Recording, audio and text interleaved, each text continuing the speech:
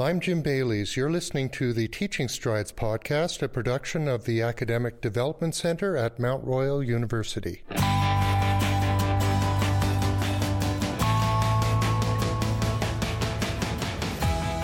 I'm Julie Mooney, and this is Teaching Strides, Episode 4. Teaching Strides is a podcast featuring Mount Royal University faculty discussing teaching practices that lead to student success. Today we speak with Jennifer Salinas about the classroom as a community of learners.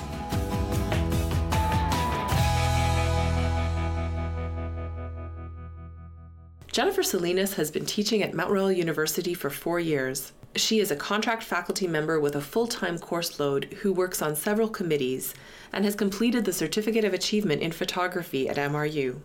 While her background is in criminology and restorative justice, Professor Salinas now enjoys teaching courses related to community and social issues. Her students attest that she encourages them not only to think, but also to work outside the box. Professor Jennifer Salinas, welcome to Teaching Strides. Thanks a lot for having me. So why don't we start by looking at what is the learning environment you're aiming to create in your courses? The biggest thing would be to say that I just try and be really authentic. I try and be me. What that might look like is bringing in some of the business practices from some of the years I had in sort of the corporate world, and I bring that into everything that I do, actually. It flavors every class, every course.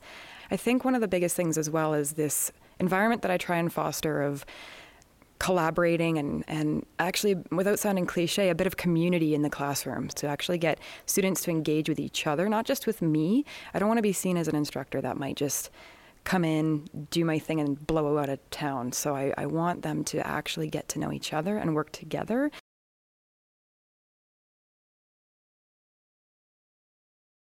One of the things that I do, I actually try and get them to learn each other's names. The first person would go and they would say their name, and the next person would go say the first person's name, then their own. While they're doing this, they're also giving me something to remember their names by. And I teach them at the outset something that I learned going into graduate school about pegging to memory. And I teach them these memory tricks about how to remember names and how to learn them. And I use an example of a shopping list, and we do this exercise first, then we apply it to learning the names. So everybody goes around the class, and by the time everybody's done, everybody should know everybody's names. And I always say the first people don't get off easy, because I could come back around and start the whole thing over from the beginning. So everybody has to pay attention. I find that considering the fact that students actually have to engage with each other, work together for 14 weeks minimum usually, and they have to work together in groups typically, and they have to rely on each other in class for notes or support, what have you. It's really important that they learn this, but it also heralds back to my business practices as well, where you would need to know these things in the working world as well, and how to engage with people and how to learn their names, etc. What are some of the other practices that you'd use to create this learning environment that you're aiming for? Another one would be the Blackboard discussion boards that I would use in every class as well. So basically, they have to engage with their readings that they're assigned, but also with each other throughout the course. So they're required to go on there every week, or in a spring term, every class, and get on there and actually have conversations with each other. And they are for points. It is graded. So they are held accountable to the readings, but they also continue to foster that community sense and that collaborative spirit online as well. And they do that outside of class, so that when we're in class, we can discuss what they've read and we can further engage in that. Jennifer, you teach in a number of different departments and programs. Who are the students in your courses? What programs are they from? What year of study are they at? I would say I mostly have first-year students across the board, except in justice studies, where I tend to get the third-year class because it's a qualitative research course. And it's definitely all over the map in terms of disciplines in general education as well. So that's always interesting, because you're bringing together people who are from totally disparate backgrounds. They could be of very different ages as well. We could have mature students versus students straight out of high school. Including myself, we're all coming from somewhere different. So we try and meet each other where we're at. And how have your students responded to these teaching practices, to this classroom environment work that you've been doing? It does take a bit of effort And there's some eye rolling in the beginning, but then it takes on a life of its own. And I've realized that they seem to like the ideas by the end. And I've been told they felt that it was a bit different maybe from some of the other courses that they've taken. And that, I think it was, when they say this, it's in a very positive way. It makes me feel very good. So. What about their learning gains? Have you observed, it sounds like they're learning to kind of come out of their shell a bit as the semester progresses, but have you observed any other kinds of improvements in their learning? Yes. The other thing I do is I have a no technology policy in my class. And what that looks like is no cell phones, no laptops allowed, unless there's a documented reason. But by and large, there's no phones. So what ends up happening is that the students seem to pay more attention. They have come back after the fact and told me that they had improved their grades maybe slightly, but the big thing for them was their focus, that they were able to focus on what they were learning and actually engage. And I've had some of them struggle with this. A lot of people seem to be really, and I don't want to use the word addicted, but for lack of a better term, they're really attached to their devices.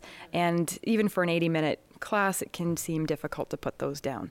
But by the end of it, they're used to this. They know what to expect from me when I walk into the class, and they know that this is an area where they're not going to be using that device for 80 minutes or 2 hours and 50 minutes, whatever the case is for the course.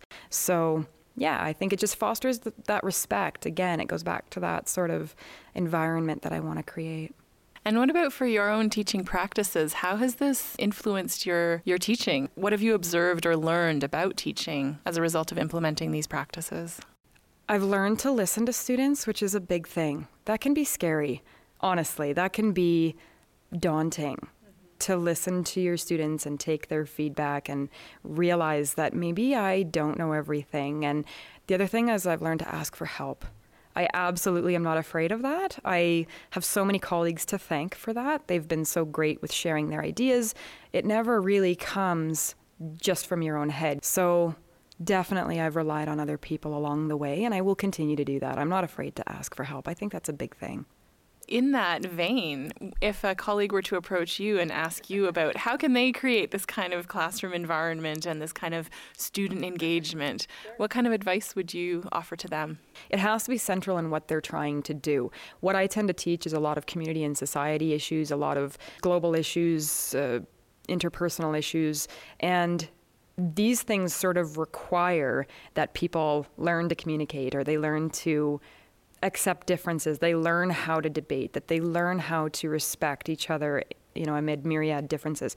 And if they can learn to do that, if that's central or important to what they're learning, then I think that they would need to find ways to engage the students together, whether it be in the classroom or online or group projects or through discussion. Most of what I do is discussion-based in the class. We talk. I don't know that would work in every case and in every discipline. But if it's important to the learning that you're trying to achieve, then I think that there's many ways that people could do that. Thanks so much for joining us on the Teaching Strides podcast today. Yeah, I'm happy to be here. Thanks for having me. Thank you. This has been episode 4 of the Teaching Strides podcast. Join us next time when we speak with Professor Deanna Wiebe about debriefing and peer feedback. Thanks for listening. Subscribe to the Teaching Strides series on iTunes. Visit us at teachingstrides.ca, where we post guest bios and links to additional information on the topic of each episode, and where you can sign up for email alerts and our RSS feed. Teaching Strides is a production of the Academic Development Center at Mount Royal University. Teaching Strides. MRU faculty, Darren Grayley.